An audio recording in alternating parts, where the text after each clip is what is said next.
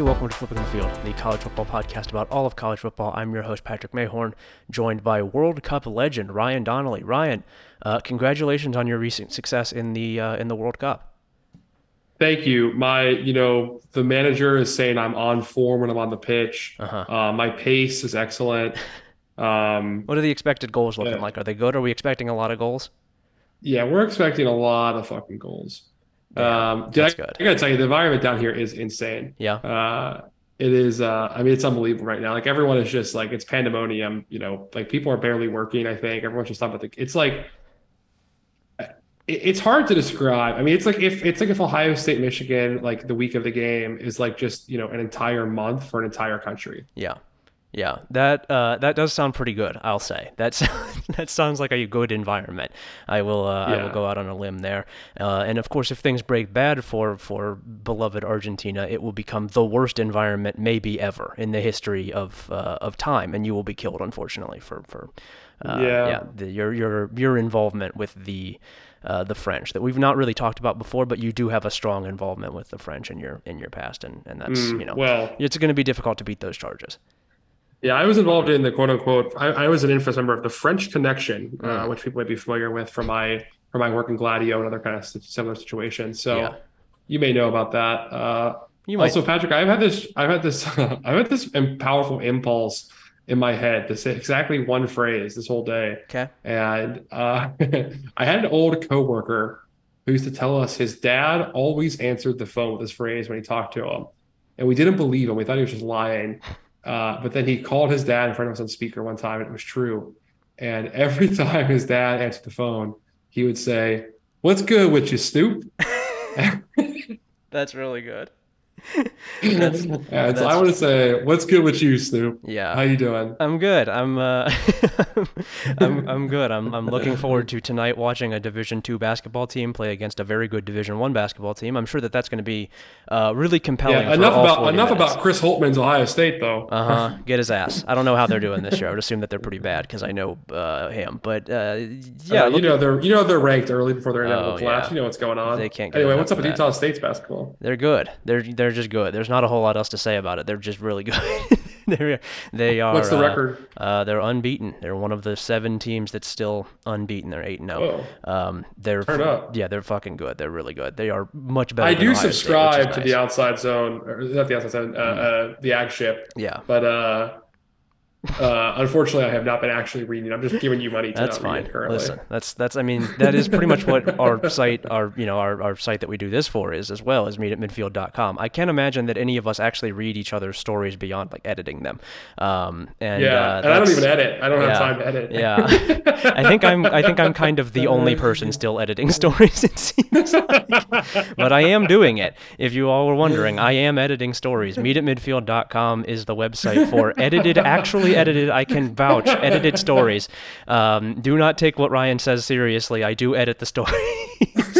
Meetatmidfield.com. It's good. It's I the go good rogue. website. I will say I have an independent contract separate from everybody else that Yeah. allows me full editorial control, Mm. and I can post whatever I want. There's like anything can be written in there. I can write Mm-hmm. all. I won't say what I can write, but it's anything you can imagine. Well, I've worked really hard to keep you from posting that list of your favorite slurs, but you're gonna really, I think, try and push it very hard this off season. You're gonna try and Well, get it's that the right. off season, dude. I mean, Yeah, all publicity is good publicity, right? yeah, Uh, that's SEO right there. I don't really know what SEO is, but that's SEO if you ask me. That's I think that's it's probably what it a is. slur engagement online. Yeah. My slur engagement Come online is on, you off just the grooved me a charts. fastball down the middle. Come on, baby. Tossing a meatball to you. Yeah, I'm good. We've got some bowl games to talk about here. We've got some good ones, and then also Rice, Southern Miss, and others of that nature. We've got some news to talk about. But before we do that, I will tell you a little bit more about meetatmidfield.com, and I'm going to use Ryan's voice to do it. So here's me. I'm throwing my voice. I'm using Ryan's voice to tell you about meetatmidfield.com. Yeah, it's a website about college football where we have Patrick the Sheldy Mayhorn, we have Ryan Donnelly, we have Taylor Fulton, we have Asan Bender, we have DJ Burns, we have Kevin Harris, an all-star suicide squad of college football writers covering Ohio State, covering Michigan, covering the entire sport. writing about all the major, coaching changes and hires and firings and bowl games and championships and rivalries. And, we're covering the sport in exactly the way this podcast sounds, which is in the sense that everyone else thinks we're extremely annoying, but we love the sound of our own voice. And if you want to love the sound of our voice too, come join the Meet at Midfield Army and come subscribe. We're gonna have some holiday discounts coming by the time you hear this podcast, so keep your eyes open for that. I can't tell you what they are right now because I have not published them yet. But if you follow our social media, they'll be out tomorrow. Yeah, maybe I will. I would say I would put that in the description for this, but maybe not. Just go to meetatmidfield.com, scroll around on there. It might be there. Just click around. Yeah, or go to Meet at Midfield on Twitter, and it would almost certainly will be there. I think that very good chance that it is there. And if it's not there, you can just assume that something has gone wrong, and you can call the police. Meet at Midfield is, of course, the place where we have the premium post. It's the place where we have the premium podcasts, which I don't think we're going to have one of these this week. Is that right? We're not going to do a premium show for this week? Yeah, it's coming out next week. We're gonna do it after the World Cup. We're gonna talk about the World Cup. Yeah. Oh boy, I hope I'm not involved in that because I've not watched the thing. I mean, you better be watching this Sunday, dude. We'll see. What else are you doing? The next time that I watch a live sport that is not college basketball or college football will be the first time in a very long time. It's been several years, I think, since It's the World Cup championship, and I have so much to line. Just Patrick, for empathy for your dear friend V1G_Ryan. Mm-hmm. You gotta watch. Well, I'll be sure to subscribe to your World Cup newsletter. Anyway, it's got that stuff. Probably not a premium pod from us this week, but lots of other good stuff. And then also, of course, the crown jewel is the message board, which is still very good. Extremely good stuff going on over there, even without football games happening. It has been so active. It has been so great these last couple of weeks, and really this last month or so. It has hit into a new gear. Right now, we've got threads on the bowl season games. We've got threads on both playoff games because, of course, both teams that we cover primarily are in the playoff. We did that. We caused that to happen, so you can thank us for that. We've got something on Mac Brown, pretty much just taking out a gun and shooting Drake May. We've got FIU talk. We've got draft talk. We've got book talk. We've got movie talk. I mean, it's pretty much everything that you could possibly want, not just in a message board, but in your entire life. I don't know what else you would really need. It will satisfy every sort of thing on the hierarchy of needs. All of them are just posting, and we've got posting, and I don't know what more you could want. We are also presented by homefieldapparel.com, proudly presented and completely endorsed. Everything that we say on the podcast the rest of the way is from homefieldapparel.com directly. We're reading from a press release. It's the top slur engagement online podcast in America. Yeah, that's true. It is a podcast, but Homefield Apparel is a podcast. We forget that's that right. as well. Yeah, we're the official Homefield Apparel podcast. It's high quality collegiate vintage apparel. It is not a podcast. They've got sweatshirts, they've got t-shirts, they've got sweatpants. I think they have a couple stickers even. If you go over there and you use the code Meet at Midfield for your first purchase, you can get 15% off. Wow. They've got all sorts of cool stuff going on over there right now with the holidays. You should go check out their social media. It's just Homefield Apparel, I believe, without the E, I think, in apparel. Regardless, if you just look up Homefield on Twitter, I'm sure you'll find it. It's not hard. They're all over the place. They've got all sorts of cool stuff going on. They've got cool stuff on the website. I just recently purchased a pair of mystery shirts. I got a St. Louis and a USC, I think, both of which were very cool. The USC one, unfortunately, I will have to wear with shame, but I will do it all the same. You deserve that. Yeah. I hope he saw who it was ordering it and picked that for you, because you deserve that. That would be pretty funny. I mean, I don't have a problem with USC per se. It's just Lincoln Riley. Really, I just have a beef with Lincoln Riley. The rest of it, I don't really care about. You were a big Clay Helton guy, though. Yeah, I'm really anybody named Clay. Helton, Higgins. If they're named Clay, I like them. That's Aiken. The kind of the big three is what I've always said is Senator Clay of the sectional differences era of the United States. Sure, John Clay, former Wisconsin running back. Just it's a nice and moldable name, and you got to like that. Homefieldapparel.com, code Meet at Midfield for 15% off your first purchase. Go over there, or else. That's all I'm going to say. Or else, watch out, buddy. We have your IP address. We will be sending a drone strike to your location if you don't go to homefieldapparel.com. We can check. We have. That's so true. Listening to this podcast does automatically enroll you in sort of a keylogging program, and that is just it's part of the deal that you make when you listen to this podcast, especially when you listen to the free one. When you listen to the premium one, which you get with the subscription to meetatmidfield.com, you don't have to pay that. You are you're good to go. You don't have to worry about us sort of doing like a computer style hack on you, like a 1980s guy. I just watched Die Hard, and so I'm like thinking about the guy in that movie. We're gonna kind of do that to you if you don't pay for the premium show, and that's part of the agreement. And you are looking forward to our entire. We're actually our next premium podcast. Make sure you subscribe for this one. It's just 90 minutes of us going, but dude, is Die Hard a Christmas movie? Yeah, that we're just gonna do that the whole time. See, yeah, that would be cool. However, I am afraid that you are not allowed to make that joke because I think you do still listen to Bill Simmons' podcast, and that's like no, I stopped about a year ago. Unfortunately, it became too bad for you. No, it's not even that. I just like. It is still like I'll still every now and then I'll queue up an episode he's featured on of something else. Like I listen to like the Big Picture and rewatchables of their shows. Yeah. And The Ringer, who is our parent company. Mm-hmm. And I don't know, like he's obviously a moron, but he is still funny. Bill Simmons is just like funny in like a young dad way, kind of. Yeah. You know what I mean? Yeah. I don't know. Like he's a dipshit, of course, but like he's a sports we've guy. talked about this. He like shaped. There's some people who hate on Bill Simmons, but like whose careers directly exist because of Bill Simmons. Yeah. Like, I don't know. We have the same problem. Obviously, we have online beast people who our careers wouldn't exist if they did. Like we do exactly what I'm describing. But like, I mean, I don't know. Yeah, it's Bill Simmons, baby. He's an icon. Yeah.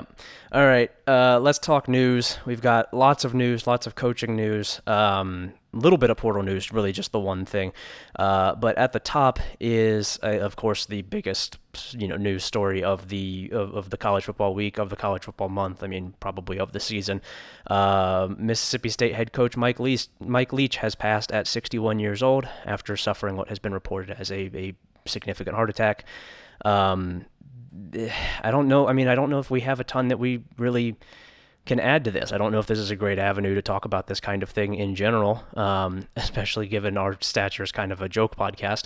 But Mike Leach, I think, is, a tremendously important figure in the history of college football and the history of football in general.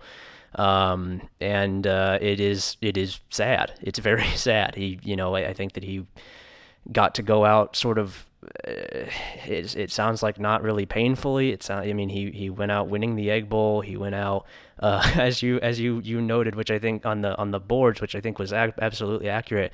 He went out pretty much like how he always was, kind of forcing players out of the program and being sort of an asshole. Like I think I think he would appreciate that sentiment. Is like, yeah, he was who he was. He was always who he was, and he was doing it until his final days. And I think that there's something very, very nice about that, very kind of poetic about that. But it's sad. And like just the outpouring of stories too, of like both from former players and media members, all people he's around in his life, of just like, his interactions with them, kind of the influence he had in their life, just his general, like you wouldn't call it like niceness. He's not nice or polite, but like seemed to have like a profound kind of kindness and curiosity to him. Yeah. The way that I found was really fascinating. I mean, just like obviously touched many people, and man.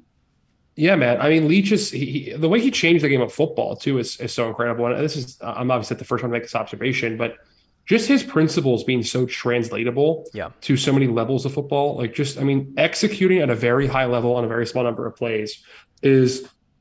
He democratized passing the football in football the same way that, the triple option or the wing tee or the wishbone democratized the run, right? Yep. It's a very limited playbook with a very high level of execution discipline. And that's an incredible thing to bring to the game. And it's obviously spread throughout the entire country. And it's seen at the high school level so frequently in a way it's fascinating. I mean, he is... he changed one of the most influential men in the history of football. Yeah, he changed the state of Texas like forever. He changed the way that quarterbacks develop. He changed the way that quarterbacks play. I mean, I think that there is a direct, I don't even think, I know there is a direct correlation between the proliferation of his system and the teaching of it and how sort of open it was and how available it was to high school coaches, to quarterback coaches, to everybody. I think you can draw a direct line between Leach's rise and the overall, I think, improvement of quarterback play, right? It's much better. Quarterback play is much, much better than it was when he found it, basically. You have more guys who are smarter with reading defenses. You have more guys who can throw the ball better. You have more guys who are more experienced within systems that are friendlier to quarterbacks. I think that it has Even just the absolutely. quick read, like the quick read passing is like so like developed from him too. Like Yeah. there's so many parts of like a football that just didn't exist prior to Yeah, him. there are a lot of things in the passing game, in the modern passing game, that are taken for granted, just considered, yeah, that's obvious. Obviously, you're going to want to put defenders in conflict. Obviously, you're going to want to have these routes in your offense, but like they weren't until him and Mike, or until him and Hal Mummy came around. Like it was not. That was not the way you passed the ball. Most teams just didn't really pass the ball, and when they did, it was kind of a throwaway. It was just, well, let's try and get the ball down the field really quickly, or let's try to, just have one or two routes that might be open, try to win a one-on-one matchup. Like it was very, very rudimentary. There was really not a strong understanding of how to throw the football until you know until Leach came around, and there were other coaches who I think are deserving of credit as well. What was the guy's name? Cooley, who was at Mississippi Valley with Jerry Right. And Rice. Hal Mummy, of Yeah, course. Hal Yeah. I Mummy, of mean, course. But like this is it's he's really the tip of the spear for this. He was very, very important. Archie Cooley was his name. Really, I think his impact is incalculable. I don't think it could even be quantified. He has permanently altered the sport in a way that I think is really. I mean, very few coaches have done that ever. Very few people have done that ever. Have had as large an impact on the way football is played than he did, and it's a tremendous loss for the sport. It is a tremendous loss for the sport, and it's he impacted quite a few people, as has been apparent in the outpouring of stories, like you said, in the last couple of days. He was the word I have seen a lot is complicated man. I think that is entirely accurate, but he also just died, and it was probably not his time yet. He was 61. I think he had years left to go. I think he had coaching time left to give, and it is unfortunate that the football world has been kind of robbed of that. yeah. Yeah, it stinks. I do want to transition here very slightly with one kind of story about him. It was I got to look up who did this report, but our next topic here is essentially who his replacement is at Mississippi State. Yep. And did you read the story about how he was hired? Originally, like as a coordinator. Yeah, how Leach hired him. Yes, I did. I read. So the new head coach, for those of you who have not seen this at Mississippi State, is defensive coordinator Zach Arnett, who's a favorite of ours on this show. He was at San Diego State. Yes. He's a Rocky Long guy. There was I will say the Rocky Long quote on him was very funny. Yeah, so this is from Did you read that? Did you? yes, this is from a Ross Dellinger story, I believe, at Sports Illustrated. I'm gonna say I skimmed the story because I thought it was fucking awful outside of the quotes. It looked like he had written it in Yeah. about 20 different parts and was just sort of pulling from the team bio in a lot of places, which is embarrassing. But the quotes in here were great, and sort of the nut of the story was great. So what was the deal here? Well, first of all, the way he hired Zach Arnett. Let me do this. Just vamp on a second for Arnett's kind of style, because I want to pull this exact Rocky Long quote because it was very funny. Yeah, so Zach Arnett is part of a growing group of 3-3-5 defensive coordinators. We've talked about these guys before. Tony White, who was at Syracuse, who got hired somewhere else. I can't remember. I shouldn't have brought up another guy I need to look up. Where did he got hired at Nebraska, I believe, which is I think a pretty good hire. But this is a kind of a growing contingent in football among defensive coordinators. Rocky Long, of course, is the creator, but the 3-3-5 has been around for a while, and it's really starting to kind of take hold in larger conferences, and Arnett has had a lot of success with it. You see it usually opposite really explosive, really quick offenses that want to move down the field. A lot of air raid teams run this on defense. Leach, I think, specifically had a lot of interest in getting guys that run the 3-3-5 opposite him because it does not require as big of guys in the middle of the field. You can have guys who can stay on the field longer because they're going to need to be on the field for a while, and they're going to have to be able to move pretty quickly to keep up with the offense. And the 3-3-5 is really it's a lot like Gary Patterson's 4-2-5, where it was sort of developed because they had less access to talent, and so they needed to figure out a way to make up for that. And 3-3-5 does that really, really well. And Arnett is, I would say, one of the best doing it right now, if not the best. He is right up there with Rocky Long in terms of how much he understands the system and how he deploys it. So really quick, the quote from Rocky Long, he was asked by Ross Dellinger if he what he thought of Arnett getting the permanent gig. And here's this awesome quote. Thank you, Ross, for publishing this. It's so useful. Yeah. Rocky Long, do I think he can handle it? Yeah, I think he can handle it. He'd be a good choice. Cool. Good quote. Thanks for publishing that one, Ross. I got a lot out of that. Yeah, when you get a quote like that, you got to run to the computer to get it down. I brought this article did suck from Ross that we're talking about, but I do actually like his work, bro. I think he's pretty talented. Yeah, I'm gonna guess that there was probably some circumstances here that made it that made this a kind of a difficult story to put down. Largely in the fact that you don't really know that Mike Leach is going to die, so you can't pre-write it. Right. And so I'm gonna guess he kind of had to throw this together on the fly. But it's a dog shit story. But there are some interesting points in there. But the story, the reason we brought this up in the first place is that the story here. I'll just read it from Ross Dellinger verbatim. Fox and Hound is a bar and grill nestled in the North Mississippi town of South Haven. There's nothing spectacular about it. It's got a pool table or two, some dartboards, and serves burgers, wings, and buckets of cold beer. But now Fox and Hound will be known for something else. It's where Mike Leach convinced Zach Arnett to join his staff at Mississippi State. In a most Leach move, the coach hired Arnett during a more than 3-hour phone call at a bar. He was sitting over there in the corner, got on the phone with Arnett, trying to get him as the coordinator, recalls Brad Peterson, then the high school relations director for Leach. Me and assistant Mason Miller shot pool and threw darts waiting on him to get off the phone.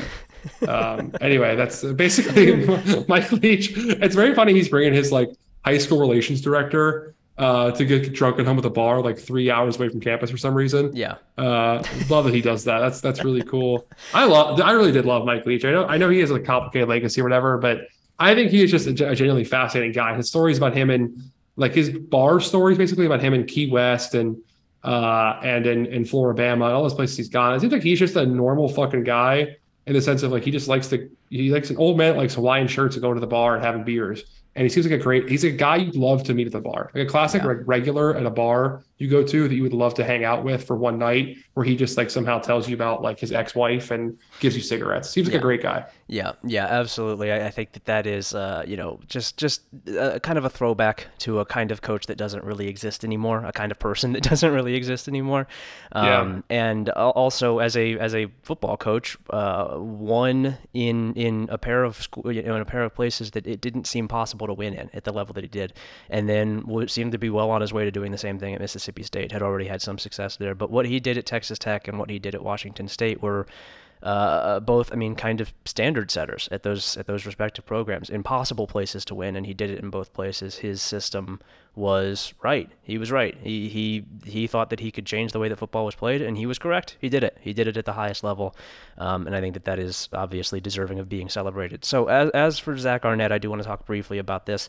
What do you think about this? I think it's kind of, they don't really have much of a choice in the matter. I don't think you can make any other hire but this one. From what I've gathered, Steve Spurrier Jr., who's the offensive coordinator, is not especially well liked, and also didn't call the plays, doesn't really do anything because he was a Mike Leach offensive coordinator. It seemed like Arnett was kind of the move that they had to make. I think it's fine. I don't have any issues with this. I understand the circumstances. I think he could absolutely do well. I would be a little bit worried about what's going to happen with that offense. I'm curious to see where he takes that, given that he's a defensive-minded coach. But I think it could absolutely work. All the discussion of Arnett that I have ever seen is overwhelmingly positive. Yeah, it seems like he is just well regarded by everyone he works with. I do like. Has he announced an OC yet? I feel like I try to prep this to the podcast, but I don't think he's announced an OC hire. Correct? Impossible to know. Hard to know for sure. That will be critical to me. I guess I'm just I don't know. I guess I have to know who he is hiring as his OC, because that to me would shape my opinion of his success here. But I think as a defensive coach, he's fantastic. He's been the strength of their team for the last couple of years. Yeah, I am curious to see how much of the staff he keeps around. I would guess most of it, right? I don't know. In a move like this, you're expected for the first year to do that. Yeah, I don't know that you come in and blow up the staff completely. Maybe you make a couple changes. I'm glad to, and it encourages me as well that it seems like he's going to have a lot of help, specifically from Tony Hughes, who we have talked about on this show before when we did the coach draft. Long time assistant. He's the assistant. He's the associate head coach here, rather. He has been around the block, and I think that he is a very good guy to have around with a first time head coach coach, a very young head coach, a guy kind of getting his feet under him in a pretty big job at a pretty major level. I think that could work out really, really well. I'm curious to see what the staff looks like, but I would guess it's going to be pretty similar, and I would guess that they're probably going to, in general, look a lot like they have. They won't be the same, but I think that they'll be pretty similar. Anything else on this one before we move on? No, I think I'm good. I think we can go on to our next step here, which is Kenny Burns being hired at Kent State. Patrick, he's obviously replacing Sean Lewis here. That's going to be the OC at Colorado.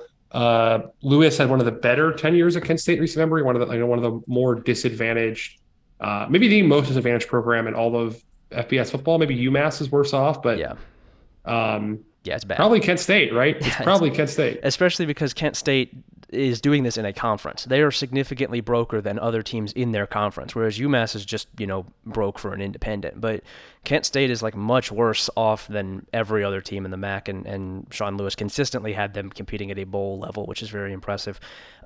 Kenny Burns, for those of you unfamiliar, was Minnesota's associate head coach. He was the, running backs coach, I think? Running backs coach and assistant head coach, like you said. Yeah. He has been there since 2017. Yeah, he came over with PJ Fleck from Western Michigan. He was the running backs coach at Western Michigan for that 13-1 team in 2016.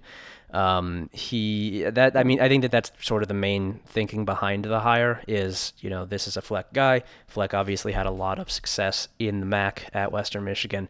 One of the better known MAC coaches in recent memory, and they're trying to not necessarily get that continuity because this is not a Fleck staff, but get that sort of energy, get that kind of heat with program building. I would guess that Burns is going to get after it on the recruiting trail. This is not going to be a scheme first program like it was under Sean Lewis. It will have, I'm sure, interesting stuff going on, but this is largely a program building hire, I think, which makes some sense. I don't know. I'm really cautious about saying that any hire at Kent State will work because it is such a difficult job. Yeah, none of them will work. I think it's like their upside is like making a couple bowl games, right? Like that's. Yeah, but the program's broke. That's the issue. Yeah, but if he can get to a couple bowl games, that is absolutely a success. And I think that could happen. I don't have a great reason to think that he can't be successful. I'm not confident, but that's just a Kent State thing. That's not his fault. Any thoughts on this? Not really actually on the hire, but I do think it's pretty funny. I'm looking at the Minnesota website for his coaching profile. You know how most of them do like a standard, like it's I don't know what the company is. There's some kind of standard out of the box website that most athletic departments use. Sidearm, I believe. A Sidearm, it's called. Yeah, Minnesota's using a non-standard one here. Yeah. And they have like below the usual like coaching experience, bowls coach, et cetera, all that shit. They have a series of personal details, and it goes birthday, hometown, high school, alma mater, and it's like November 24th, Springfield, Illinois, et cetera. And then it goes wife, Sierra, daughter, Rosiah, son, Cohen. That's so funny. That's really, really good. That's really good. Just put you have that on every coach's profile, just like wife. Dude, I wonder if they do. We should actually check. I'm looking this up. Because then let's see. Yeah, the only PJ Fleck has 4 wives listed. No, his does as well, actually. It has wife, Heather, daughters, Paisley and Harper, sons, Gavin and Carter. That's awesome. That is a white ass, that is one of the whitest family tree overall thing you can have here. You cannot be named Gavin or Carter Fleck. That is shameful. That is shameful behavior. Paisley, Harper, Gavin, and Carter is just that's the whitest foursome of kids you've ever heard in your life. Yeah, that's tough. That's a tough. I went to New Albany with all 4 of those kids. That is brutal. All right, next up here is North Texas, which has. Wait, really quick. Sorry. Before you get, there's a little controversy here. Okay. For some reason, other people have son or daughter listed, but Paul Haynes, their co-DC, his just has wife, Danita, and then children as a category. Oh, okay. All right. Do we think he has like non-binary children, or is he like? Are they I think we have to assume that that's I think that's the only explanation. There's no other explanation. We have to assume that all of Paul Haynes' kids are non-binary. Let's check one more coach. Sorry, one more coach here. All right. This guy's unmarried. Oof. Does it Okay. say wife unmarried, or does it just say in like bold It just says unmarried? there's nothing about his children or wives. Damn. Um, They just have okay. on his profile picture. There's just like a red stamp that says unmarried in all caps. Well, Minnesota's a pretty Lutheran state, right? What's up with Lutherans broadly? Hard to say. Really impossible to know what's up with Lutherans, especially in today's difficult times. There's Yeah, just no way to know we should what's going on with those guys. we should play a game, which is, does anyone on the Minnesota coaching staff have a child with a whiter name than Paisley Fleck? Um, Okay, yeah. we probably shouldn't make fun of coaches' children on the podcast. Yeah, we're playing. All right. We're playing. Who got the whitest son? The classic game. We surveyed 100 people. Who's got the Oh, that whitest boy, son? white. Yeah. Who's got the whitest son on Minnesota staff? Top 5 answers are on the board. Honestly, that actually just an idea here really quick in the off season. If we got other people on and played like a Family Feud style college ball trivia game where you had to guess the Yeah. I don't know, that could be fun. That would be fun. Which of us gets to be Steve Harvey, though? It's the eternal question. Who gets to be Steve Harvey? Yeah. I Well, we also have that same problem in the bedroom, you and I. Yeah.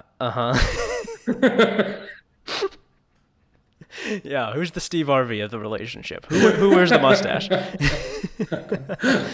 No, I know. Would you use Steve Harvey? Would you use a Stephen A. Smith? Asking that to heterosexual couples. All right. So who's the Harvey of the relationship? What do we go with here? Oh man! Oh, Well, that's good. this next Yep. guy, there's no doubt about it. We know that this is a Stephen A. Smith style individual. Eric Morris is the next head coach at North Texas. Apparently, they didn't like the last 37-year-old Leach Tree product, who was a play caller before going to North Texas, and they had to get a different one. They fired Seth Luttrell to hire literally Seth Luttrell. They hired him again. This is the same fucking guy. It's the same exact guy. Why did they do this? What is the point? I don't even care if it works. What was the fucking point of this? Why? Yeah, I don't know. I don't know at all. Just a waste of money. Um, Just spending money to spend it. No reason at all. Obviously no convictions in doing this. Did not actually believe in doing it. Just did it to look like they were doing something. And then went out and hired literally the same guy. He's the same exact guy. He will have the same results. Come on. What are we doing here? Why? Every team that's moving into the AAC except for FAU is entirely unserious. They are not taking football seriously. They just got a bunch of money and they're like, oh well, I guess I'll fire my coach. I guess I'll go hire Trent Dilfer. That seems like a good thing to do with this money. None of them were ready for it. None of them were ready to make this jump. They are all losers. It does not. Except for UTSA. UTSA did not do this because UTSA is a real program. But the rest of these guys not taking it seriously. They are not to be considered until further notice. I'm sick of this. I'm sick of this fucking league. This league sucks. This league sucks really bad. they're just doing a slightly more talented version of Conference USA, right? They're making the same exact mistakes. Yeah. As CUSA did during the last kind of round of realignment, but with just a little bit better programs. Yeah, sucks, dude. It really sucks. That's the issue with expanding right now, is that the AAC had no strong culture. The AAC had no culture of innovation right now. It is not a good conference at this point. And so it's not a case of, we're going to bring these CUSA teams in and we're going to show them the ways of the AAC. It's, we're going to bring these CUSA teams in and become the CUSA. You've just become the CUSA, guys. You just recreated it. You have a whole bunch of mismatched teams and a bunch of shitty coaches, and every team is going to go 5-7 for the next 3 years until you realize that this sucks, that this is not working. Just monumentally stupid couple of years from the AAC. Yeah. I mean, Absolute SMU is going to run collapse. the league, right? That's just what's going to happen. I think UTSA is. I think UTSA is an infinitely better program. Fair than enough. SMU. Yeah, fair. I mean, I don't know. SMU is still SMU. SMU is at least 1 year ahead of everybody else in firing its bad coach and moving on. They'll get to do it 1 year. And before everybody there's else still does. just money there too, Yeah. right? Like that's just a different level of money. Yeah, but it's just bad. It's bad right now. It's a bad league. I think that UTSA is immediately going to run it as soon as they step in the door. I guess Tulane could still have some success, but man, it's not good. I'm not excited about it, and I'm certainly not excited about this move at North Texas. Next up here is a move that we have, talked about plenty in the hypothetical that is now real. Jeff Brom is headed to Louisville. As Wow. expected, is kind of the only hire that they were really going to make, but they did it. They You made it. just told me this for the first time. This is crazy. Yeah, he was a great man. This is good, right? This is a good hire for Louisville. It's probably the best that it realistically could have done. And yeah, I think that it's the hire really that they had to make. If you were going to move on from It's the Satterfield, hire they had to make, but like I don't know, like this is a they're good. just gonna go. They're gonna be like a 9-3 football team most years, right? That's which Yeah, is like better than being a 7-5 team most years. But this is like they're just hiring slightly worse Dave Doran. yeah, this is a good juncture to have the discussion of, is Jeff Brom good? Is he a good coach? I don't know. He's fine. I think Like he's a good. He should have a job as a college football head coach. But like Yeah, I don't think. I mean, Louisville's had how many goddamn top 25 finishes? Like this is a higher ceiling as a program than Jeff Brom will provide. I think. Is it? They had a couple really good years under Petrino, but the best years were still 3-loss years. And then before that, they were good under Petrino again. But outside of Petrino, are they really that good of a program? It seems like they're kind of not. I guess they're fine. Yeah, I mean, they like their best run. I guess you would argue is they had five. They had 4 ranked finishes in a 5-year stretch. I guess it's not that good. Yeah. Yeah, Um, I think it's a better program than Purdue. I don't think it's a better job than Purdue. I think he took it because he's an alumnus and not because he thinks it's a better job. It's objectively not a better job. I think the athletic department there is kind of a mess. But it's I think it'll probably be fine. I think it can get 8 yeah. wins pretty consistently, which is about what Louisville should expect. I'm just not really. I'm going to be honest. I'm just not really interested in this program in the ACC. I don't think it makes a lot of sense. I don't think that it really culturally fits all that well, and I don't think that they really have that much money or commitment to sports at this point. Not because they don't want Yeah. to, but because they are just in disarray. It's a bad program right now. Not just football, Here's but the here's a entire prediction I'll department. make. Because if it's the highest to known quantity, this is the last time ever we will see the ACC hire or the ACC, Big 12 or Pac-12 hire a sitting Big 10 head coach. I don't know about that because I think that you will continue to see, guys who went to those schools going to the Big Ten and then going back home. I don't think that's impossible to consider that. Well, it's my hot take, not yours, Patrick. All right. Well, we'll see. We'll keep track of that. Staying in the Big Ten to replace This Jeff. is not our best episode. We're just hanging out. Always good.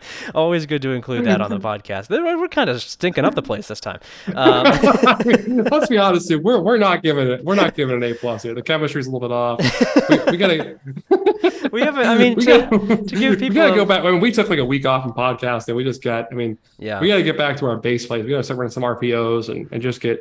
I don't know. We gotta make jokes about like penises and Pat Fitzgerald or something. Yeah. Yeah. Wow. Pat Fitzgerald penis small as hell. Damn. That's the next That 20 boy minutes. got no Johnson. That boy, the cock looking ridiculous out there. He got the pinky ring penis. Oh man, have you seen that guy? I can't remember who posted this. It was a while ago, but it was this TikTok guy who just does like tutorials. 2-inch gang? No, Oh, no. he does tutorials for just like how to make your dick do the helicopter is the first one that I remember him doing. Are you familiar with this guy? I wish I could remember his name or literally anything about him, but it's this guy, and every video just starts with like how to make your dick do the helicopter. That's really cool. That's the next head coach at Northwestern, though, so we're all really excited about that. So anyway, staying in the Big Ten, next up is Purdue, trying to replace Jeff Brom, and they go out and they grab another favorite of the show here, Illinois defensive coordinator Ryan Walters. I will give them credit for this. I think that this is a much more inspired hire than a lot of the hires this cycle. I think that he can do really well. I think Ryan Walters is absolutely a good pick. I don't know if he was the best pick, but given what we had seen as other potential candidates, like the one that I saw a lot was I think Jamarcus Shepard, who was a former player at Purdue, I think, and a former wide receivers coach. Might not have played there, but he was definitely a former wide receivers coach. And he had left to go to Washington, where he's currently a co-offensive coordinator. I would not have been very excited about that. I would like to see him come back to Purdue as the offensive coordinator under Walters, but I think that Walters is probably the better pick, and I think he was one of the best picks of what they could have done here. Maybe they could have thrown a little bit more money around, but I don't mind this. If your alternative is like Dave Doran, I think this is pretty good. Yeah, I mean, I think it's given, I like the hire a lot. I think he makes sense for this job. I think he's a guy who was going to get a Power 5 job very soon. Likewise, as I said with Zach Arnett, I'm very curious to see who his OC is and like kind of what this offense looks like under him. Yeah.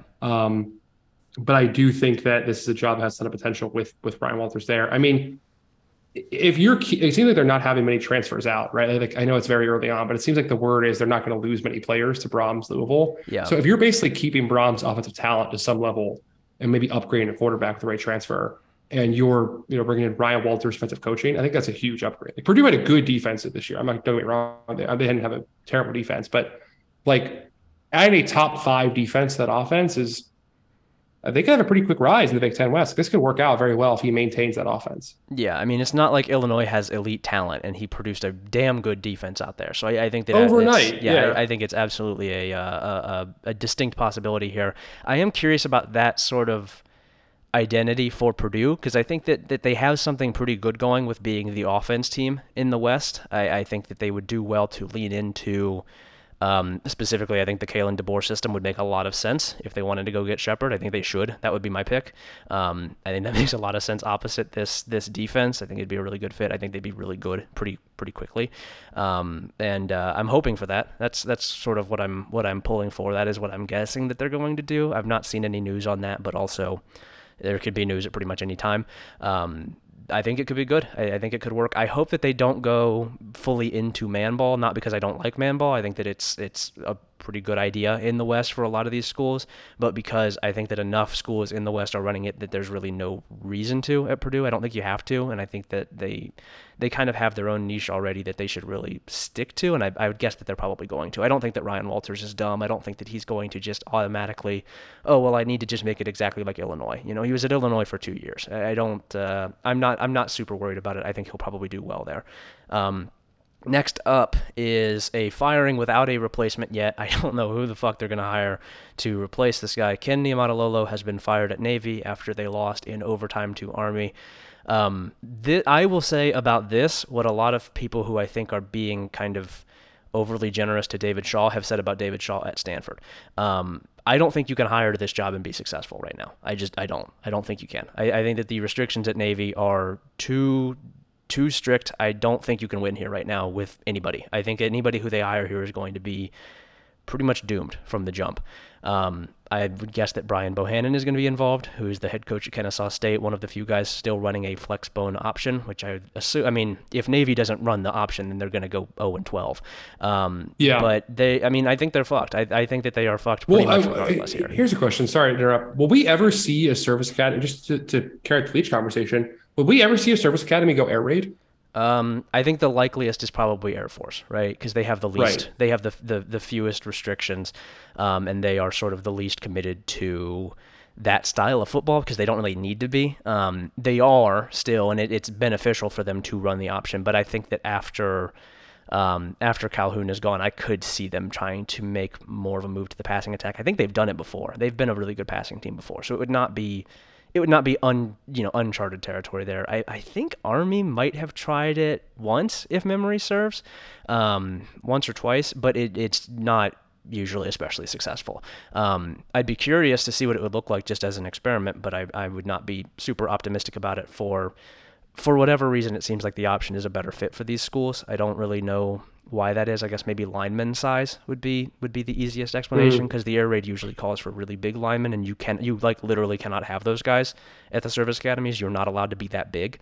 You got to have a bunch of guys who are built like division but like lower level Division 1 power forwards. Like you have a Yeah. bunch of like 6'6", 270 guys fighting line Yes. for you. Yeah. You're Could gonna be kind of need funny. you're gonna need Yeah. five guys who look like bulldogs. Basically, you have to have Yeah. just bulldog shaped men on your offensive and defensive lines. You need a bunch of guys who are built like Deshaun Thomas Yeah. playing line for Oh, you. yeah, that's a great poll. Yeah, absolutely. Yeah, so I'm curious to see where this goes, but also like not really because I don't think it's going to work. I don't think that Ken was the problem. I think that the problem there is intrinsic to the program and really cannot be fixed until like there are literally changes to the way that things operate there. Not even just like, oh, the athletic director is bad. He is, but it's not even just a matter of like the policy of the administration is bad. It is like the rules for the school are going to prevent you from succeeding in football right now. It's just the way that it is. They're less strict at Army, and also Army's not in a conference, and then they're especially not strict pretty much at all at Air Force, which has had a lot of success in a conference. I don't think that Navy's going to be able to win right now in a conference. I don't think it has the ability.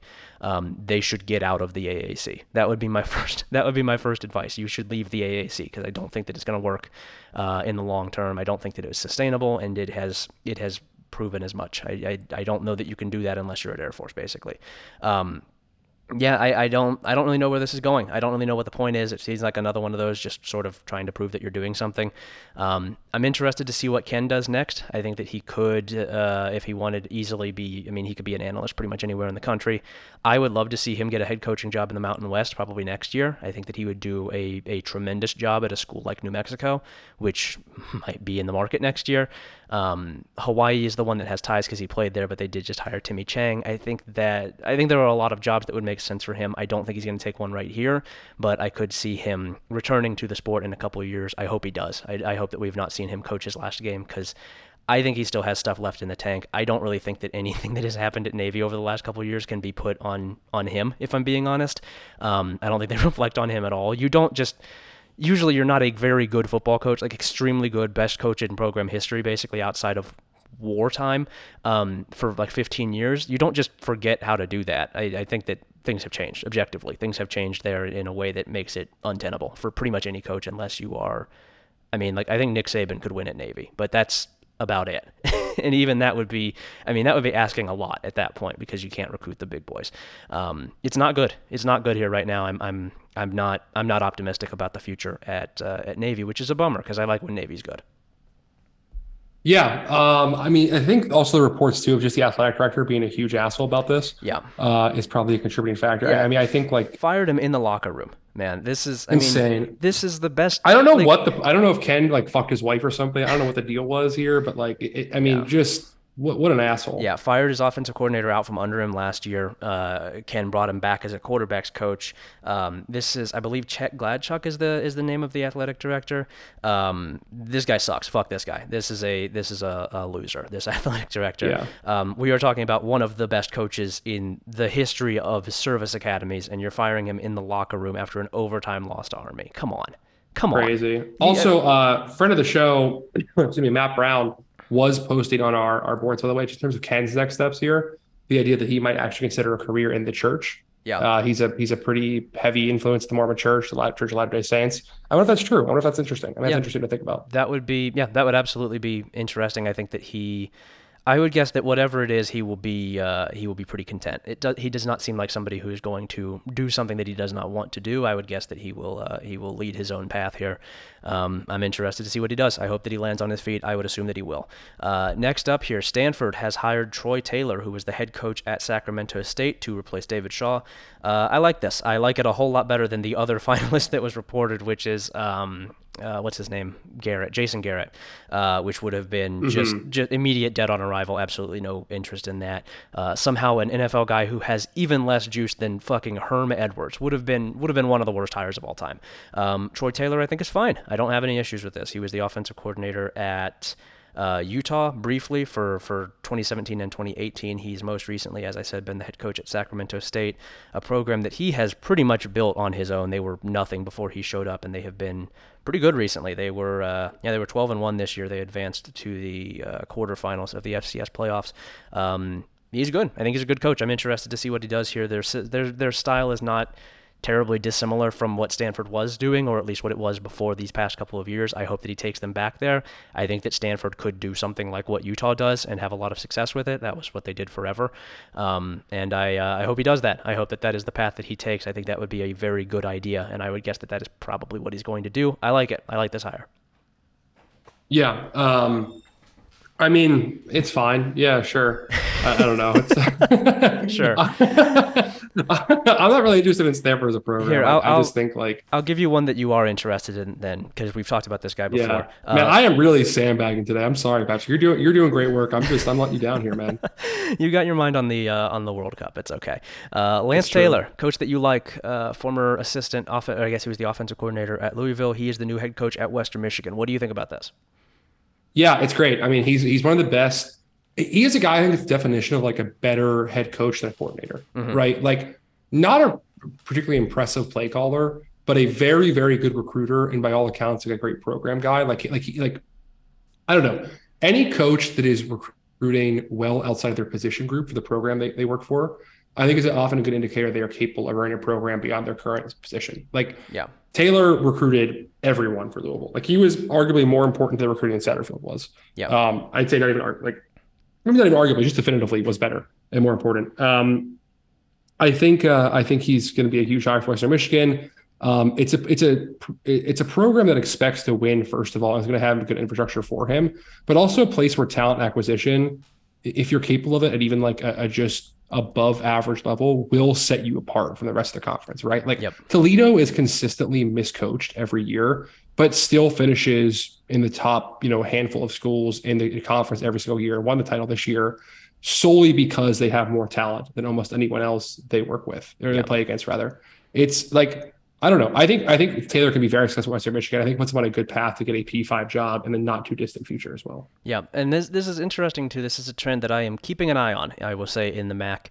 Another guy who we're kind of describing here as a program builder, I think deservedly so, not just because he is known as a recruiter, but because not really known as a scheme guy necessarily. Scheme would not be the first thing that would come to mind. Same thing with Kenny Burns, who was not a play caller. Yeah. And to an extent, the same thing with Mo Linguist, who was the hire at Buffalo back in 2021. Has his scheme stuff, has stuff that he does on defense, but the thing that they are trying to do there is build the talent level up. And so this is now 3 of the last 5 hires in the MAC, Tim Albin being excluded because he is not really a program builder. We don't really know what Tim Albin is at this point. And Joe Moorhead. He's kind of just low-key vibing, yeah. Yeah, he's kind of hanging out. And then Joe Moorhead, who is obviously a scheme guy. But now 3 of the last 5 here in the MAC have been guys trying to, I think, increase the talent level at their school and increase the organization at their school. I'm curious to see if this is the next place that the MAC goes. I think that there's going to be a group of coaches who are going to be moving on in the MAC pretty soon, either to bigger jobs or because they got fired. Jason Candle comes to mind. Chuck Martin comes to mind.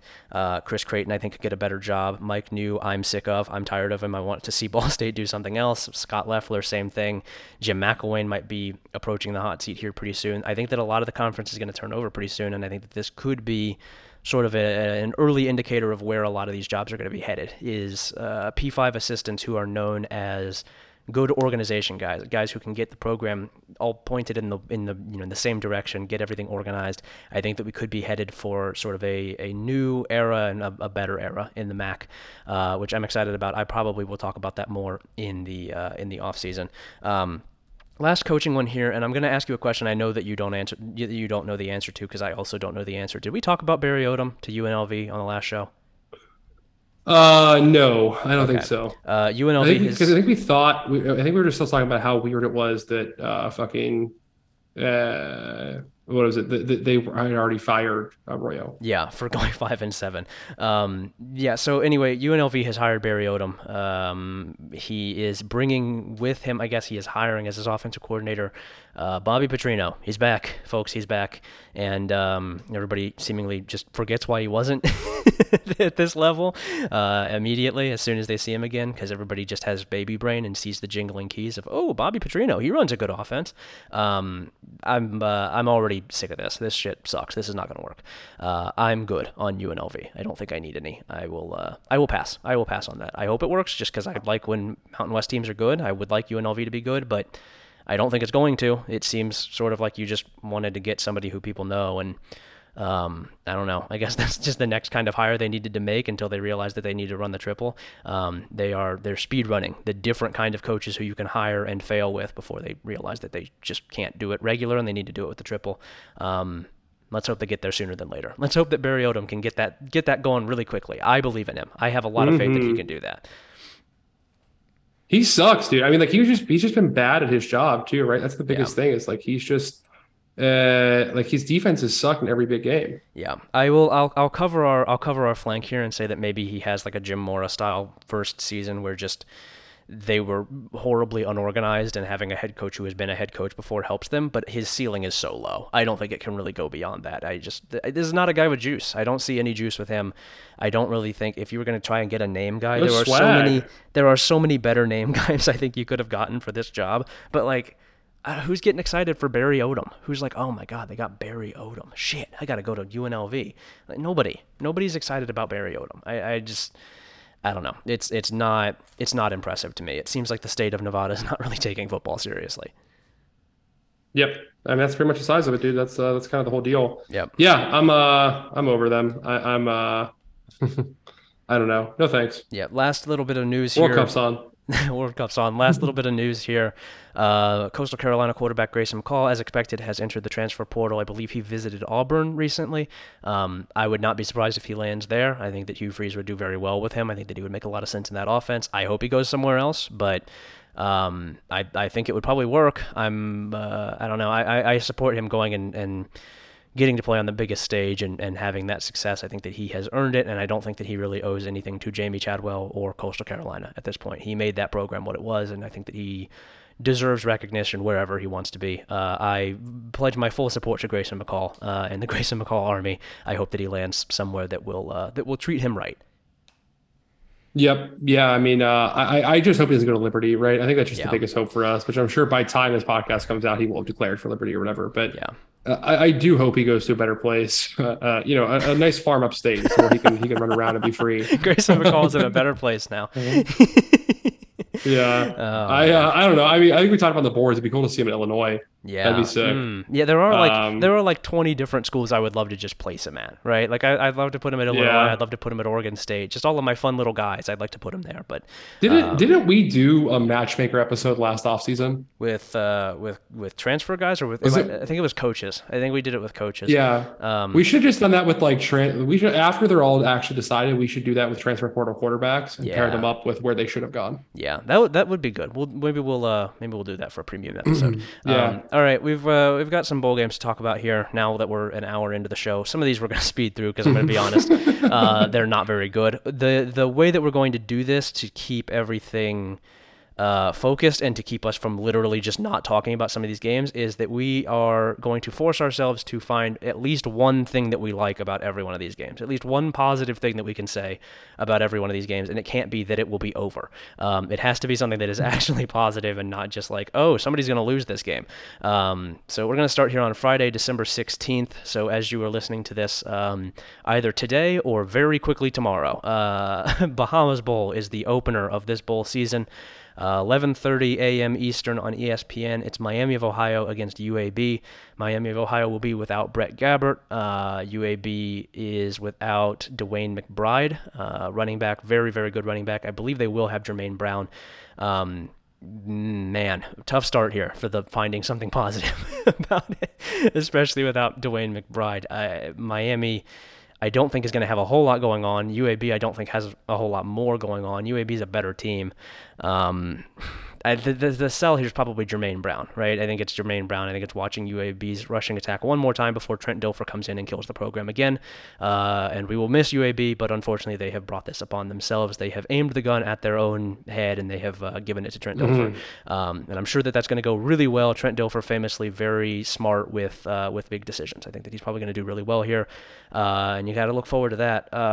And it's Jermaine Brown, right? I think that that's the sell here is watching Jermaine Brown. Yeah. I don't know. I actually, else, really I hate to say this. There were a couple of Dilfer's staff hires that I thought were kind of interesting. Okay. Well, he just hired Ohio. He pretty much just hired Ohio State quality control assistants, and you're friends with all those guys, right? Well, there is specifically one guy that I like, which is Miguel Patrick. I think Okay. he won a state title as a high school head coach in Georgia. It seems to be like all the high school coaches and generally see him as well regarded. It seems to be a football guy, could be a good rising star. I'm a Sure. little bit intrigued by Miguel Patrick until eventually he's hired by Ryan Day, of course, to come back to the program, and in which case I will hate him. Yeah, yeah, naturally. Yeah, at which point he will become wildly underqualified, which is sort of the nature of things. Hmm. Um, yeah, I don't know. Do you have anything that you like about this game other than Jermaine Brown, or is it just sort of I'm just copying your answer. all Yeah. right, yeah, you're looking at my paper. You're writing down Jermaine Brown, but you're spelling it wrong. Hmm. That's pretty good. Yeah. Yeah, there's the I Bahamas was Bowl. I'm writing down Jermaine Dupree by accident because I Yeah, forgot who yeah. I'm talking about. Are you old enough to know who Jermaine Dupree is? I'm aware of the name. I don't really know who he actually is, but I've heard the name. Man, that's crazy. If you're a Jermaine Dupree head, why don't you leave us a 5-star review mentioning Jermaine Dupree's name? Mm-hmm. If you or actually, how about we do this? Why don't we go back to our old classic? If you're a fan of the show, why don't you tweet at one Ohio State beat writer of your choice and mention Jermaine Dupree Yeah, somehow and work it into a question to them? yeah, I think actually I'm gonna specify even further. I want you to send a message in for like a Q and or for like a mailbag from one of the recruiting guys. I think Yeah, I Bill want to get Kurelic, yeah dude, Bill Kurelic. yeah I want you to get in one of those recruiting chats, and I want you to ask about what he thinks Ohio State's status is with 4-star 2024 defensive end Jermaine Dupree, and see how he answers that. And that I think actually is probably going to be really good. I'm looking forward to that now. Please do that earnestly. Please do that. Next up here is the best bowl game of the whole season. It's unfortunate that it's on the first day, but this is the best bowl game of the whole bowl season. It's the Cure Bowl. It's Troy versus UTSA, 3 p.m. on ESPN.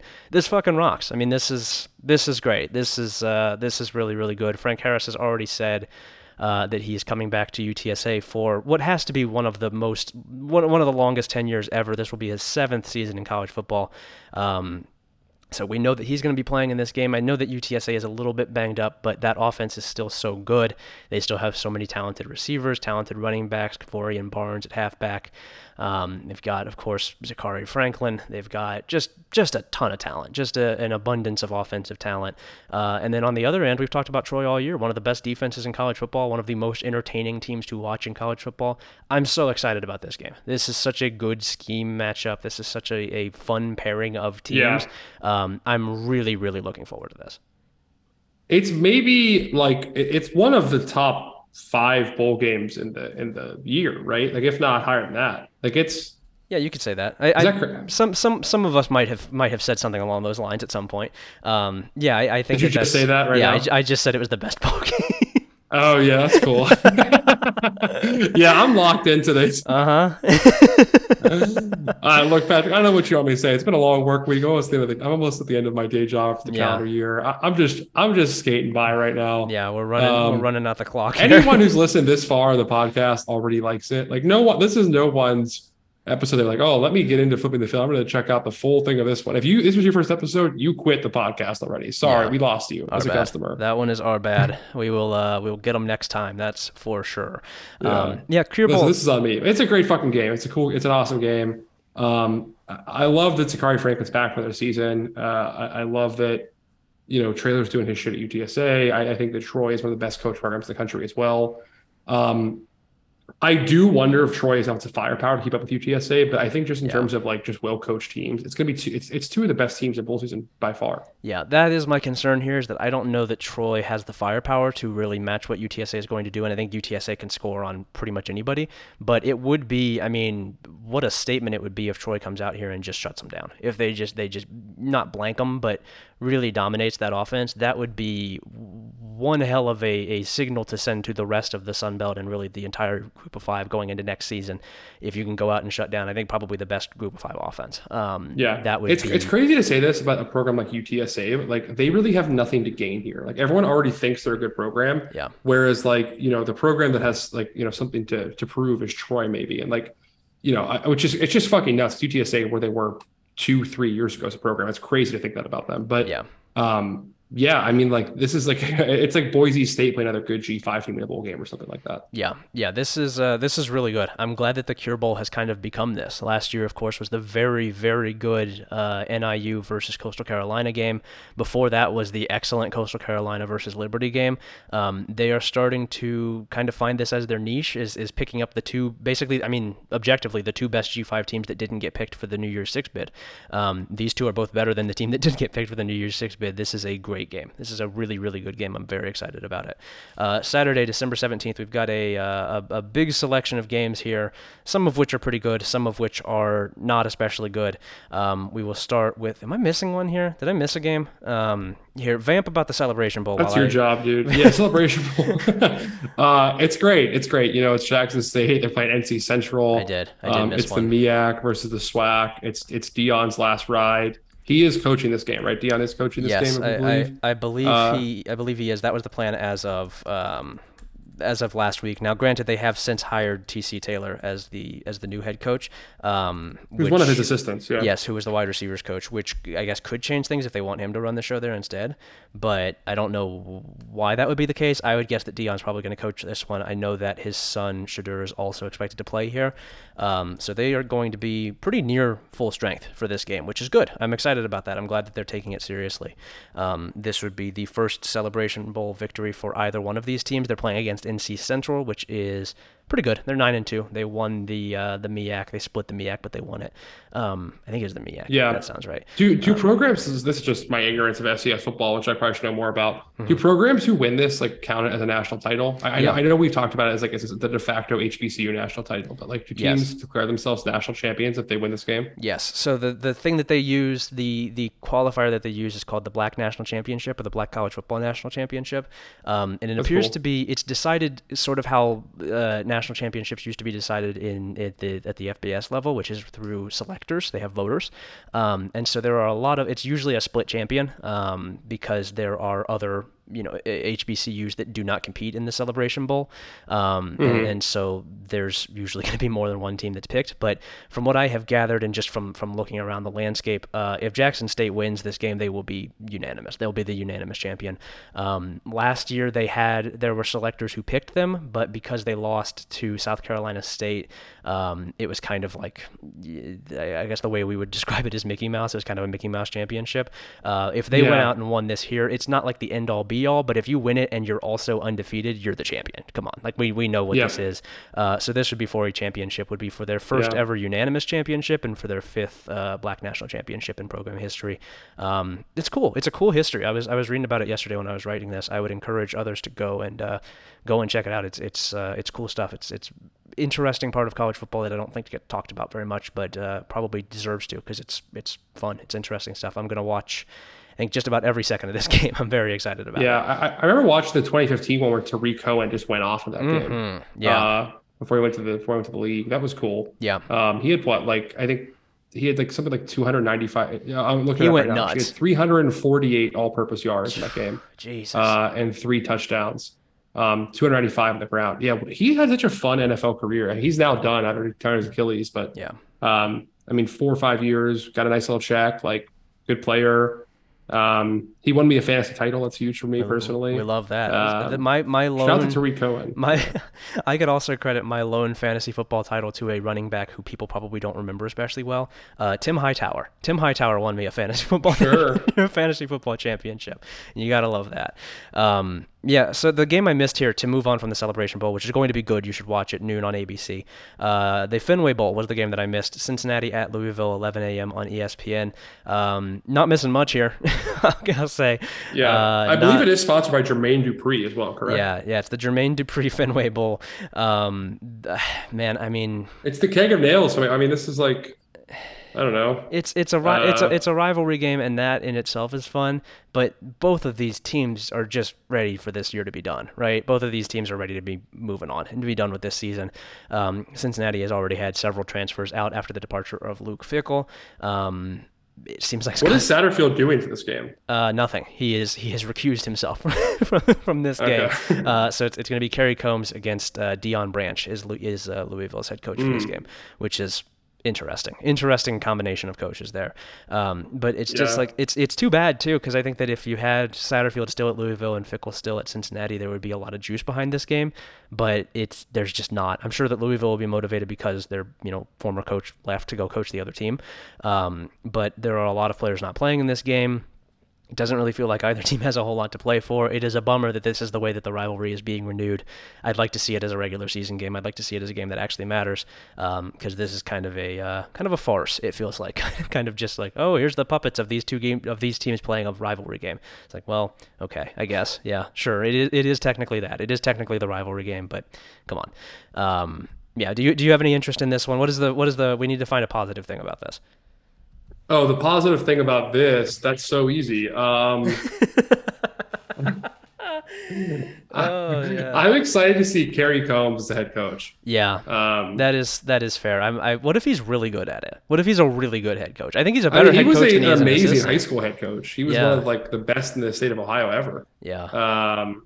And as we all know, that's what you should always make hires based off of. Well, I mean, I guess if you're a head coach in the Cincinnati area in Ohio high school football, you do get to recruit, and so the skills do kind of translate a little bit.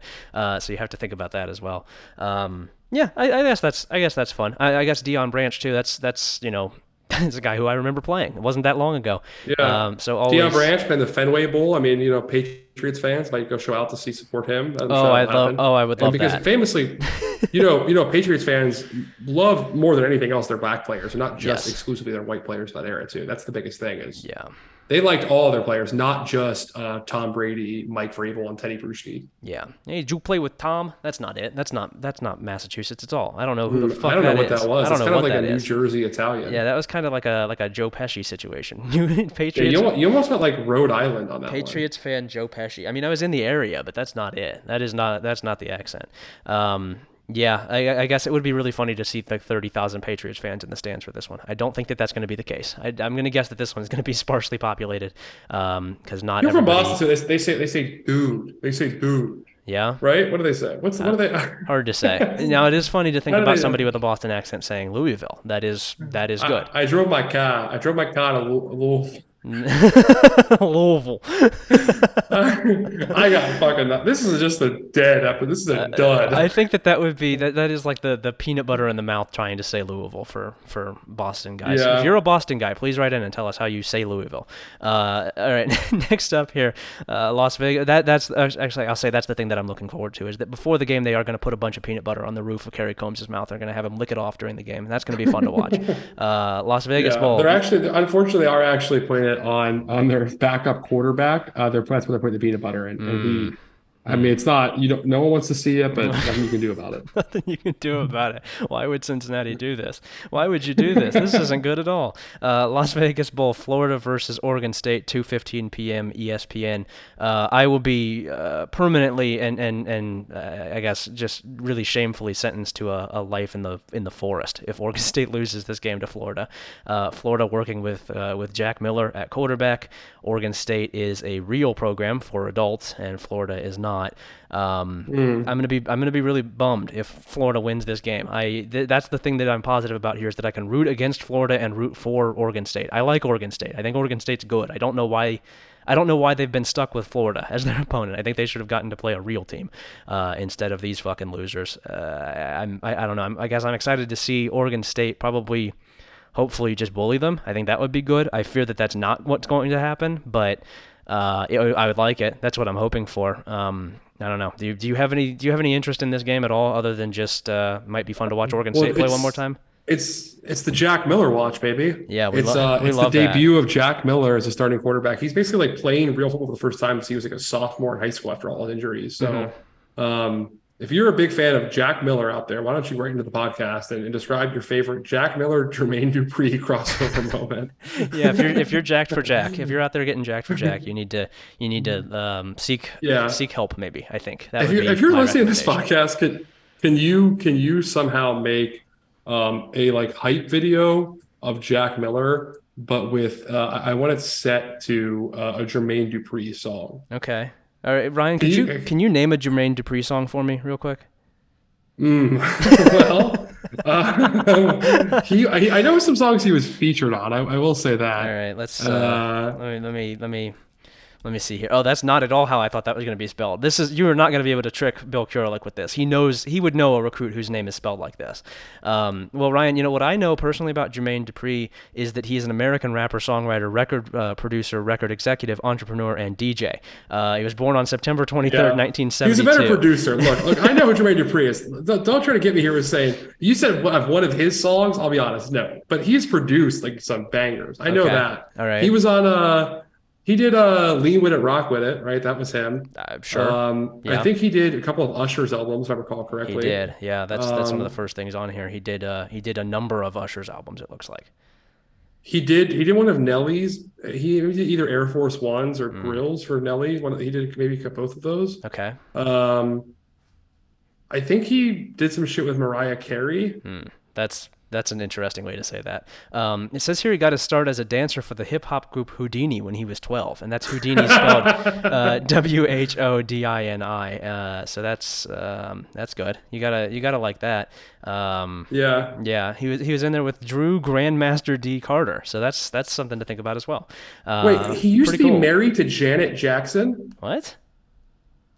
That, huh? Yeah, Yeah. sure enough. He was married to Janet Jackson from '02 to '09. I'm looking, I just Googled this. Yeah, they got two kids.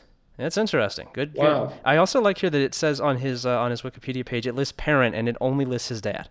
No mom. This man's got no mom.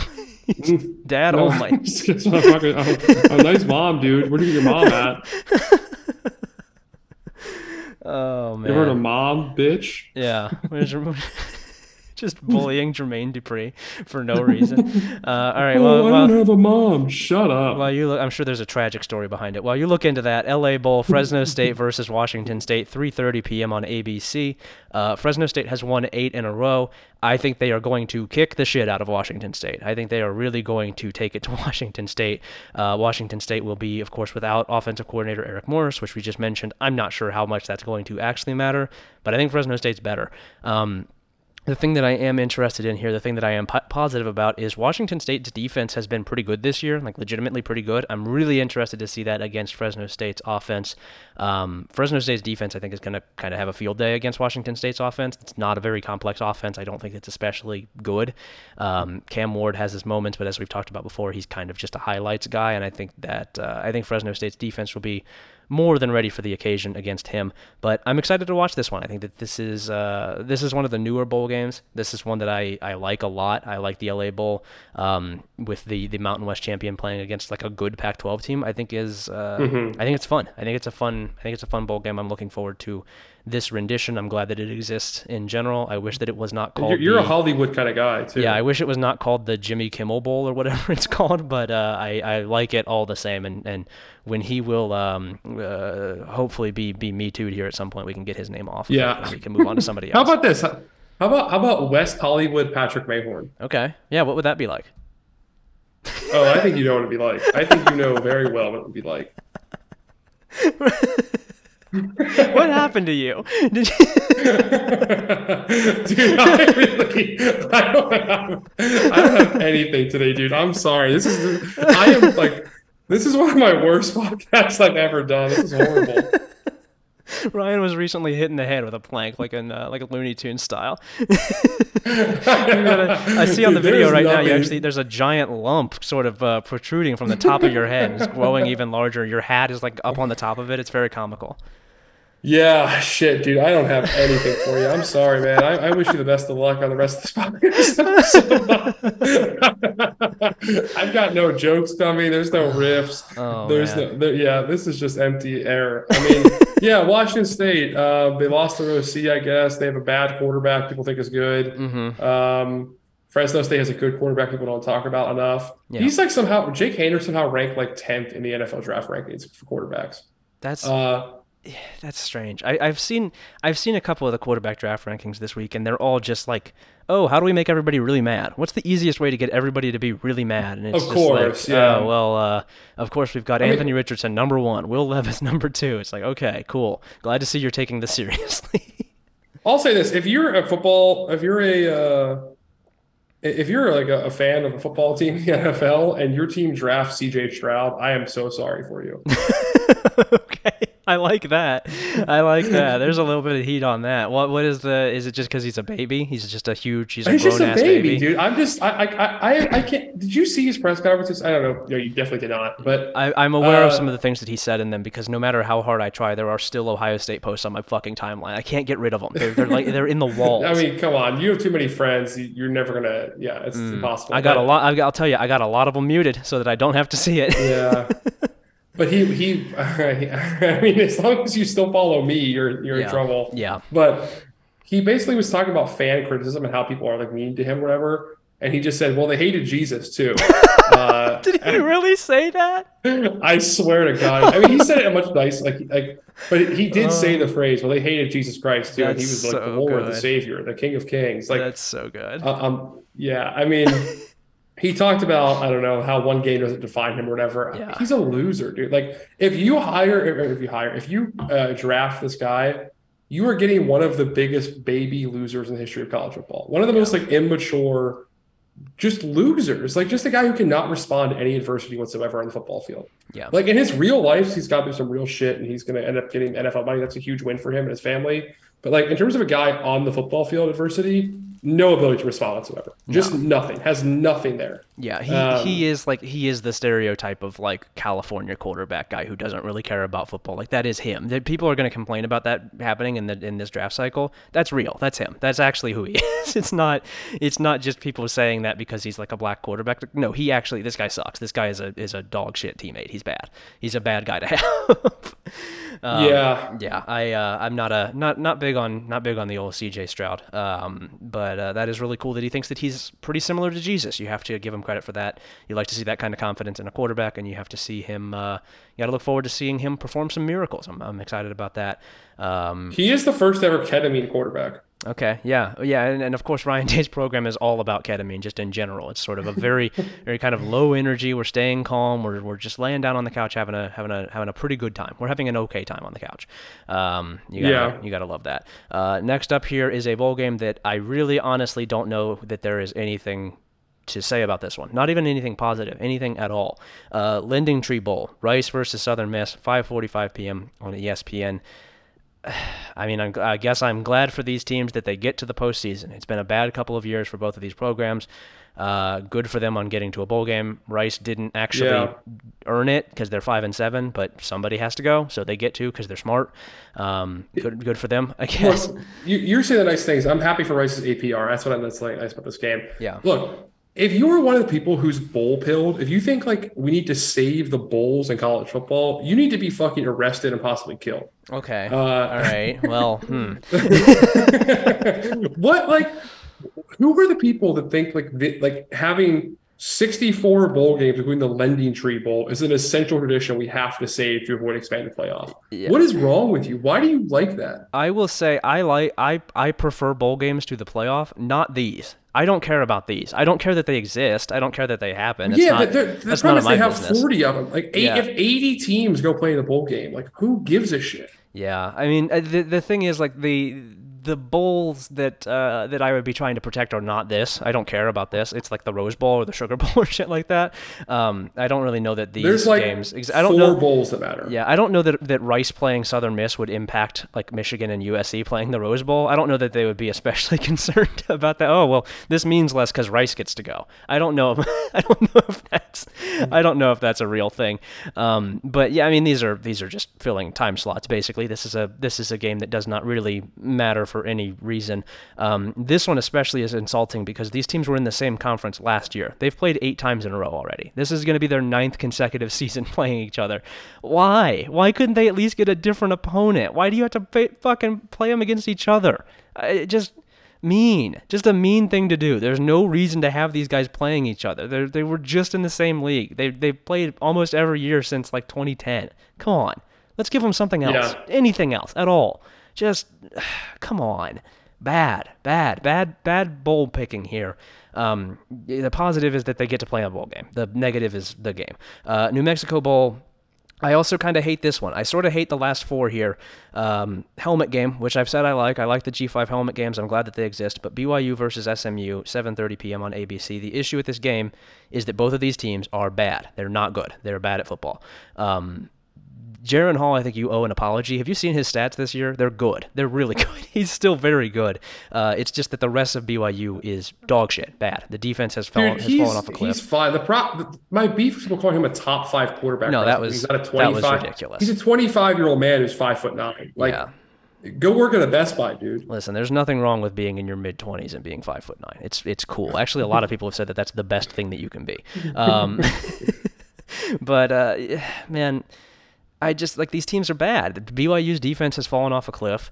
A lot of their receivers are hurt or not playing in this game. They really have not found a consistent rushing attack. And SMU has, immediately collapsed without Sonny Dykes. The offense has gotten worse. The defense is awful. There's no defense going to be played in this game. But neither offense is like all that exciting or really worth tuning into. I don't know that you're really, Tanner Mordecai's on. I got to check that shit out. Like Rashee Rice is good. Jaron Hall is good. There are players to like in this game. I'll say those are the positives. But like, on the whole, this is just you're watching because you like the uniforms, which is fine. Again, I'm glad that those games can exist at the G5 level. I think they should. This is an interesting matchup in theory, but with these actual teams, it sucks. I'd love to see a home and home between these guys. I think that would be really good. Maybe that comes down the pike at some point with BYU moving to the Big 12 and severing all of its ties to Utah as a state and seceding so that they don't have to play any of the teams in the state.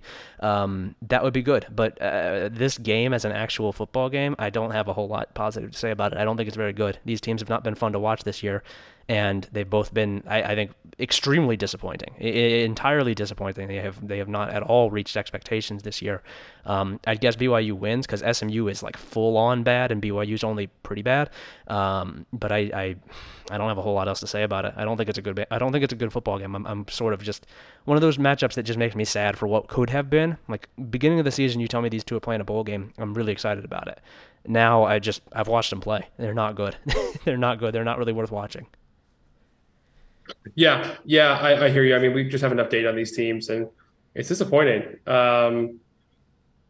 Yeah. Next up here, Frisco Bowl, Boise State versus North Texas, 9:15 p.m. on ESPN. This is awful. This is also really bad. North Texas will be operating with an interim head coach. Boise State is currently operating with a shadow head coach who is not the real head coach. That is my Boise State conspiracy theory, is that Dirk Cutter is the head coach there, and they're just using Andy Avalos as sort of a puppet. I guess that's good for them. They did a whole lot better with that setup than they did with Andy Avalos actually as the head coach. But as for the football game itself, Boise State has been beaten to shit here. They've got a whole bunch of injuries. This is not anywhere near full strength, and North Texas just lost its head coach to hire literally the same exact guy. I can't imagine that they're going to be especially motivated. Could be a good uniform matchup. There's the positive. Could be a good uniform matchup. Something to think about, especially if North Texas wears those sweet throwbacks, I guess, and Boise State doesn't wear black, which they've decided is one of their colors for some reason. That's so lame, dude. Yeah. Come on. You've got one of the most distinct color schemes in college football. Why are you wearing black? Come on. Everybody knows you're the blue team. What are you doing? Oh, yeah, we're actually wearing black now. No. What are you doing? What's wrong with you? Wear blue. But, yeah, other than that, man, I don't know that I would recommend staying up to watch this one. I think it's going to be pretty bad. I don't imagine that you have anything to sell me on this one. I'm gonna take a wild guess that you do not have a whole lot of excitement about this game. I think you've got the theme. Yeah. And then last one here, Monday, December 19th, the Myrtle Beach Bowl, Marshall versus UConn, 2:30 p.m. on ESPN.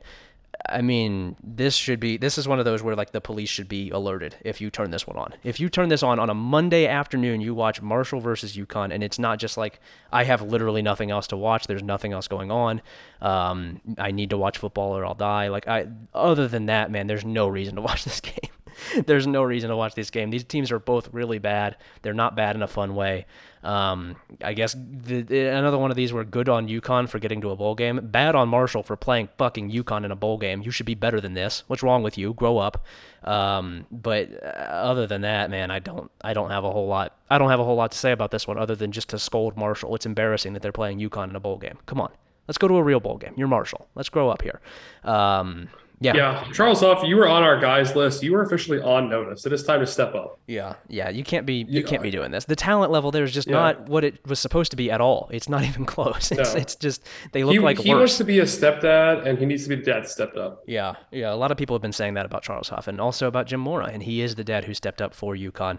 And we, of course, fully support him, and we forget literally everything that we knew about him before this season because, like I have established before, jingling keys, just whatever we've seen most recently. And we have actually, unfortunately, because I've said that, just been hired by ESPN. So this will be the last episode of Flipping the Field because we have both been hired by ESPN. And so we will see you Thank all. God we went out on top. Yeah, we will. We will see you all working in tandem with Chris Lowe to rehabilitate Bobby Petrino. We're all looking forward to that story, and I think we're going to do a very good job on it. Ryan, I guess good luck in the World Cup. I'm very excited for you. It seems like you're focused very hard on training right now. So we're all cheering for you. We're all rooting for you. Yeah, listen, I'm sorry, buddy. We'll get. We're gonna look at the tape. We're gonna get better next time. Yeah, you get the idea. Mm-hmm. Yeah, go Argentina, vamos, la selección, go Messi. If we win, I'll sing some traditional Argentinian soccer songs on here for you guys. Okay. On the premium, I will sing on the premium if we win. All right. I'm curious. Have you gotten yourself into any arguments with like Ronaldo fans or things like that? It feels like those are guys who would be natural enemies for you. They would definitely be natural enemies to me. He's essentially the Zach Smith of college football, of soccer. But I don't know any Ronaldo fans. I don't think I've ever met one in my life. I saw one. What? I saw one posting yesterday. Who I can't remember what it was exactly, but one of the replies was like, "Ronaldo became bad because of pronouns." That was his actual. That's really funny. take. Why would you Which I thought be a was really Ronaldo good. fan? What's wrong with you? I don't know. It's I guess it's just like the soft-brained people who have no will, they have no spirit, they have no convictions, and so they see him and they're like, that's me. Yeah. That's a big version of me. That's like if I was interesting or good at something, except not really. If I was kind of shitty at something. Anyway, fuck that guy. Not a big Ronaldo podcast here. This is a Lionel Messi only podcast. This is also a Absolutely. Lionel Messi OnlyFans podcast coming soon. They call him Dios here, like God, except they use his number 10 to spell it Okay. out. So that's kind of cool. It's kind of a cool nickname. Yeah, they're doing it sounds like a much better job than what we do, which is like spelling respect, but with a 2 for Derek Jeter. Like Yeah, that was pretty. Yeah. The worship of really good athletes there is much better than it is here, mostly because the athletes who get worshipped here are all just like kind of shitty white guys. It's like, oh, Tom Brady. Everybody loves Tom Brady. We got to figure out a hashtag for Tom Brady. It's like, I don't know. I don't know about all that. All right, Ryan, we will be back with something else, something different than this on the next one. I don't know actually what that is going to be. Probably more bowl talk, and then also a premium next week. Maybe quarterback matchmaker. We will look into that. Maybe the World Cup. Yeah. Maybe the World Cup. We might have World Cup content. Earnestly, we might actually have World Cup content here coming down the pike. So that's something to look forward to as well. Meetatmidfield.com, homefieldapparel.com, Meet at Midfield on Twitter, and MSN.com, my favorite website. We'll see you guys next time.